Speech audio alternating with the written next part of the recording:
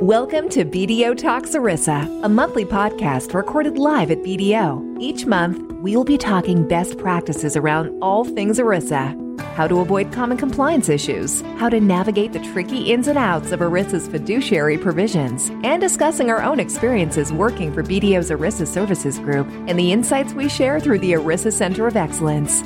Be sure to rate, review, and subscribe on iTunes or Spotify. Let's get started.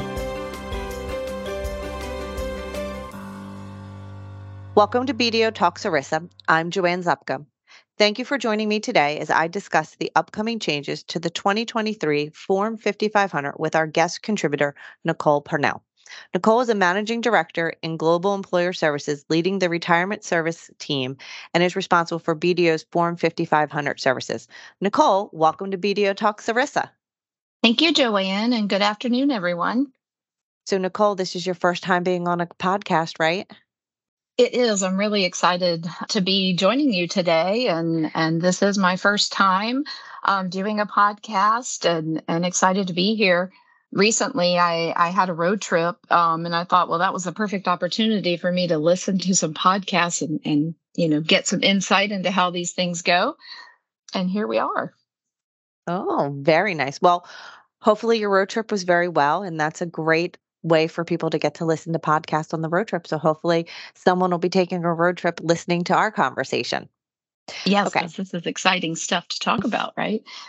You know, some people may go, oh my God, I can't believe we're going to be talking about 2023 changes, right? Because the Form 5500 won't be filed until 2024. But there's important information that really needs to be looked at now. So before we dive into it, let me just give a little bit of the background so people can understand how we arrived here. So on September 15th of 2021, the agencies DOL, IRS, and PBGC published a notice of proposed form revisions to amend the Form 5500 annual return report, primarily to implement annual reporting changes related to legislative provisions in the original Secured Act of 2019. Those provisions focused on multi-employer pension plans and defined contribution group reporting arrangements, along with other proposed changes intended to improve the reporting of the 5500. So the agencies received over 100 comments on the proposed form revisions. After reviewing all of the revisions, the agencies decided what they were going to kind of adopt and push out. And the revisions to the form were issued in a 3-phase approach, starting in December of 2021, followed by May of 2022, and then lastly, February of 2023. And that's what we're going to talk about today, is those changes in February of 2023. Nicole and I will. What I will say is there were 7 major categories of revisions to the Form 5500 that were pushed out in this February 23 Phase 3 revision. We're not going to be able to talk about all of them. They included adding a DCG consolidated reporting option, a Schedule MP to collect MEP information, multi-employer plans, adding certain new code compliance questions. This is the big one, changing the methodology for counting participants in a defined contribution plans for the purpose of determining eligibility for small plan reporting options, additional benefit plan reporting improvements, new breakout categories to administrative expense categories on the income and expense section of Schedule H, and then miscellaneous and conforming changes to the forms and instructions. So that was a lot. So again, Nicole and I, we're going to be spending some time to talk about changing the methodology for counting participants in defined contribution plans for purposes of determining eligibility for small plan reporting options. Okay.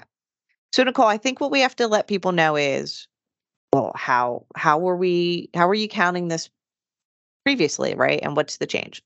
So currently, defined contribution pension plans determine whether they may file as small plans and whether they qualify for an audit waiver based on the number of participants with plan accounts as of the beginning of the year and the number of participants who are eligible to elect to have contributions made under a 401k qualified cash or deferral arrangement, even if they have not elected to participate and do not have an account balance with one of those plans. So that's always been the key, right? It's the combination of the two. And I think what snags a lot of companies or plans into the audit requirement is that section where it's the number of people who are eligible to participate in the plan, but maybe have elected not to. So here is what the agencies have decided. Instead of using all of those eligible to participate, filers will now look at the number of participants, beneficiaries with account balances as of the beginning of the year. And so that's important, right? It's only the participants with account balances. And really, one of the main reasons for this change was Section 112 of the original Secure Act, as they were gearing up for the new changes that relate to long-term part-time employees and when they'll be able to enter the plan under the original Secured Act of 2019. That goes into effect January 1st of 2024. So I always like to tell people kind of what the agencies found out. By making this simple change to the count, the agency's analysis estimates that there would be a reduction of over 19,000 large plan filers that would no longer need an audit. And what they were hoping is that reduction in the expense of not having the audit would encourage more employers to offer workplace-based retirement savings plans to their employees and might free up resources for more generous employer contributions. So we shall see what happens in the near future. Now, when you get to your Form 5500, Part 2, where you list out your participant accounts, there will be a renumbering so that there is something that's very clear that says the number of participants with account balances as of the beginning of the plan year and as of the end of the plan year. All right, so that's the background, Nicole. Let's kind of dive in because, you deal with a lot of Form 5500s with plans filing those. And so as someone who's kind of in the details, I guess what I would want to know is what do current plan sponsors or those charged with governance need to consider when it comes to this filing change? Sure. Obviously, I think the first thing is, are they looking at the count every year and paying attention to whether or not they are getting to the threshold, either exceeding 120 participants and putting them into audit status, or perhaps they are actually getting to that where they're going back under 100 and can come back out of, the large plan filing. So definitely looking at the numbers are very important, but then hopefully plans that are in that range are also working with a service provider or third-party administrator that's looking at it as well each year and having conversations to help, guide that plan sponsor as to what's coming. So I always say with anything with regards to a qualified plan is, what does the plan document say? First of all, what kind of provisions are there that may affect what this count looks like? So, one of the most important pieces is keeping the balances for terminated participants cleaned up, and plan document provisions should be written in, indicating what's allowable to process mandatory distributions and get those balances out of the plan on a regular basis. One thing that's come up with Secure 2.0, that is that with distributions occurring after December 29th of 2023, the limit for those cash outs or threshold will increase from 5,000 to 7,000. So I think that will help definitely with some of that cleanup and just monitoring those balances. And then the other thing I would suggest too with regards to this is plan sponsors being proactive and making sure that as they do an exit interview, employees terminate, make sure they understand how to go out, look at their balances and request distributions when they're ready to perhaps roll their balance to a new employer's plan. All great advice. Yeah, I think them really paying attention to the account. I think a lot of times we work kind of with the magic crystal ball or hindsight looking back. It's really start looking at this now in 2023. So if you do have to, kind of what you were talking about, the small cash out balances, you've got time to maybe get in contact with those former employees that, you no longer have contact with on a daily basis. We all know people move and change cell phone numbers and things of that nature. Absolutely. And I think being proactive, like you said, will help reduce the number of those lost, participants that are harder to track down. Okay, so we've got kind of monitoring the count, and you talked about plan provisions. What we see from an audit side is the timing of the contributions. We see two things, right? Timing of contributions. We see a lot of times their plan provision will allow for a true up or a discretionary contribution that's made maybe in the first quarter after the plan year end. And then also the forfeiture balance, right? Some of those are very large and that amount can be reallocated. So how do these items play into monitoring the accounts? Definitely. And I would say, with the timing being, the biggest factor too. Typically, we see, like you said, plan sponsors funding discretionary contributions, your profit sharing type allocations after the end of the plan year. But a lot of times they have until the due date of their company tax return if they're going to take advantage of the deduction for that contribution. So that could push funding out to, say, September. You still have enough time to look at any residual balances for terminated individuals who were due contributions and help to get them cleaned up. But there are some plan sponsors that have provisions that might allow them to do allocations in December, right at the end of the plan year. And that could be, again, a discretionary contribution, maybe a true up due for someone who has received match all year and now just needs to be brought up to an annual calc. Or there are forfeitures that need to be reallocated by the end of that plan year, again, based on what the plan document requires. And that happening could have an effect on those balances that are sitting out there. If these are individuals who have not deferred throughout the year, so they don't have a 401k contribution sitting there and don't have a balance, now they have a balance. And so that could be a significant group of individuals adding to that balance that's going to occur on the first day of the following plan year that determines that large plan status. The other thing to keep in mind, too, is compliance testing and corrections that may be required for a failed ADP test. So, typically, if there's a failed ADP test, you can correct with refunds of any excess. But sometimes allowing an allocation of a QNEC, qualified non-elective contribution, might be a better option for the correction, or it might be required because you're at a timing now where that might be the only option. So again, that could allocate a contribution to individuals who don't have a balance and now will as of the end of a year and greatly affect that count at the beginning. Mm. Yeah, there was one other thing I did want to mention too, because Secure 2.0 is such an important, thing to consider in looking ahead. And that is the requirement for automatic enrollment for plans in the coming up in a few years. And that will also be a big factor for, what's the growth of the plan going to look like and balances. So that someone maybe who's new to having a plan can look ahead, especially for the cost of the audit, and plan for that budget item. Yeah, we think that's an excellent point, Nicole. You think you're only looking at one, I'll call it new item. Oh, there's just changes to the 5,500. Oh, but no, wait, you've got to consider original Secure 2.0, all of the different provisions, right? We also know coming down the pipeline, there's proposed regulations right now relating to the timing of the forfeitures. So really everything is kind of interrelated, and you do have to almost look at it through multiple different lenses.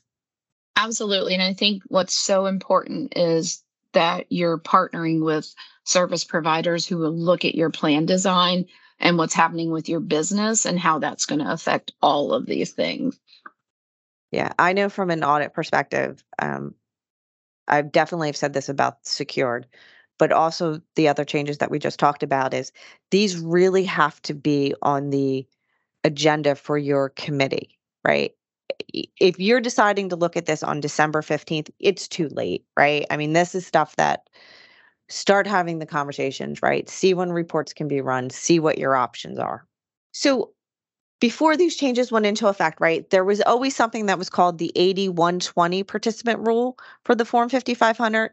Can you give a little overview of what that rule was and if that rule is changing with these new participant account methodology change? Sure. For the 80-120 participant rule, the rule itself is not changing with this, but just, obviously how we're going to count the threshold for falling into that range will change. But what that rule actually means is, when you have a number of participants between 80 and 120, and your Form 5500 that was filed in the prior plan year, perhaps that was a short form.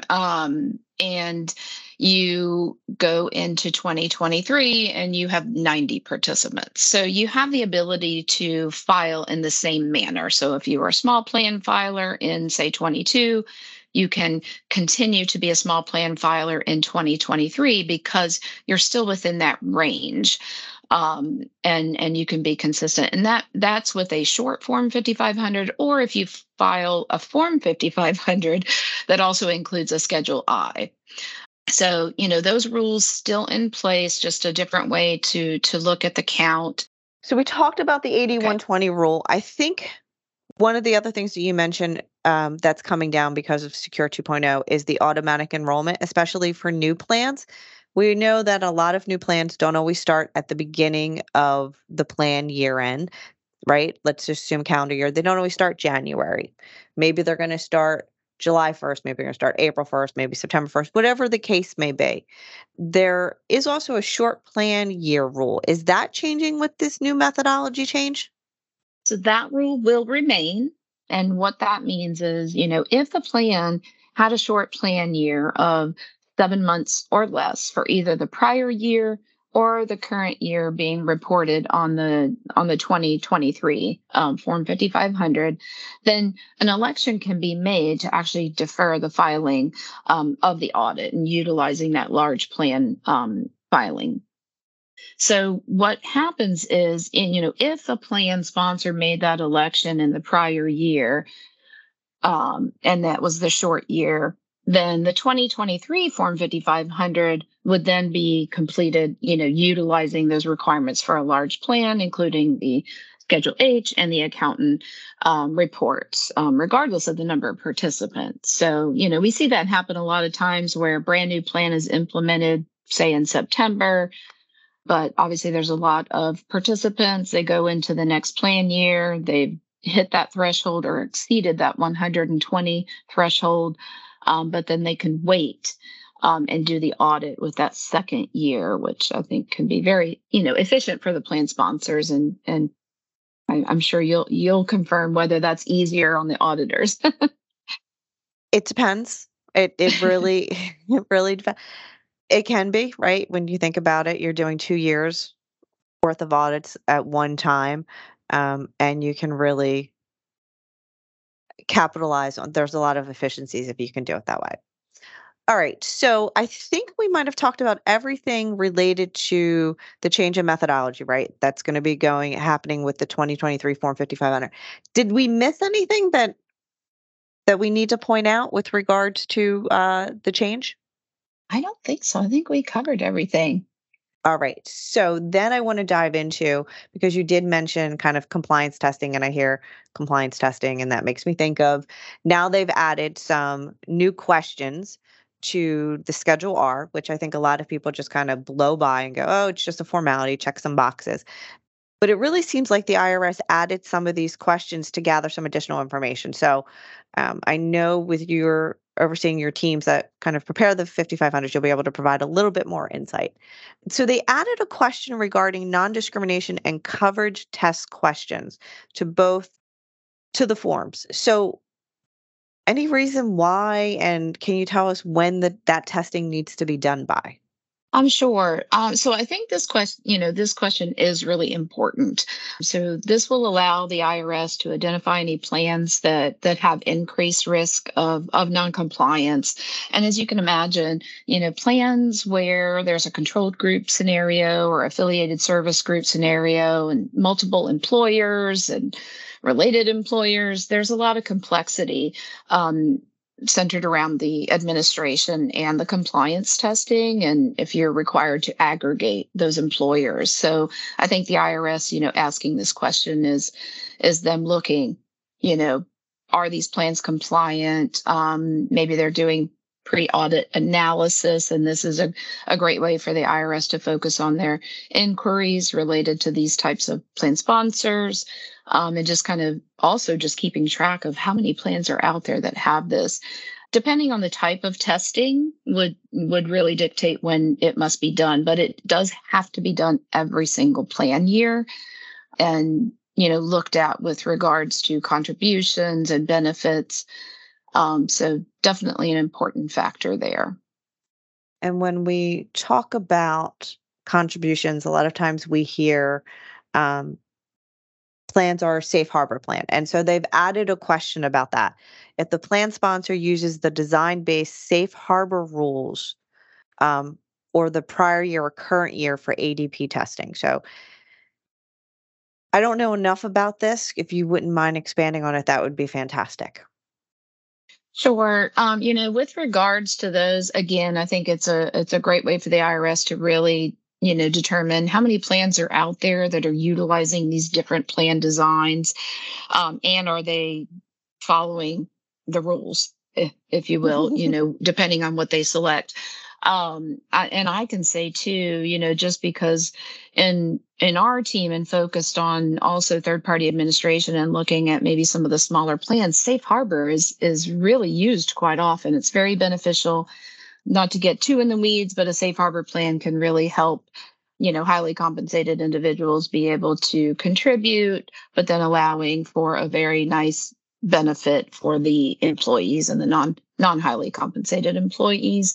So I think this is an interesting question too, just statistics wise, because if they're gathering data on, how many people or how many plans, are, utilizing and what size plans are utilizing it, I think it'll be really interesting to see the results of that. And ADP testing has a lot of nuances. That's that compliance testing you were mentioning, and there are quick turnaround to have corrections done by March 15th each year if you're a calendar year plan, and trying to avoid having corrective refunds. And so there's a lot of design discussion that goes around choosing what works best for a plan sponsor. So I think this is an interesting question that will really identify kind of what are plan sponsors using. And then sticking with the plan design and the plan document. I know last year we went through this during the 2021 audits. The next question that they added is whether the employer is an adopter of a pre-approved plan that received a favorable IRS opinion letter, and what the date of that opinion letter was. So that is interesting as well. Again, I think this is kind of information gathering for the IRS to see, to your point earlier, how many plans are using what type of plan designs. Definitely. And what type of document are they using? Are they using that pre-approved type document? And did they meet that restatement requirement last year? So, like you mentioned, the post-cycle 3 restatement had to be completed for DC plans by July 31st of last year. So I think if a plan sponsor is not able to answer that question properly, then that obviously will be an area of risk of compliance for that plan sponsor. And now it will be identified very quickly on that 5500 filing. Well, yeah. Thank you, Nicole, so much for joining me to talk about these changes. I just do want to point out these are changes to the 2023 Form 5500, which for a calendar year-end plan, that form will be completed in 2024. So should you have any questions on the changes, please make sure that you're reaching out to your service providers. As always, go back and check BDO's ERISA Center of Excellence. We kind of keep you updated on what's going on. And Nicole, I greatly appreciate you joining me today. Well, thank you so much for having me. Yeah. All right, everyone. Until next month, thank you so much. Should you need anything in the meantime, again, check out BDO's ERISA Center of Excellence. Thank you for listening to BDO Talks ERISA. Past episodes and information about how to join us for our next live recordings are available at bdo.com/BDO Talks ERISA. Or you can go to iTunes or Spotify to rate, review, and subscribe. The views expressed by our guests do not necessarily reflect the views of BDO. For more information on BDO's ERISA Center of Excellence and the services we provide, visit bdo.com/ERISA.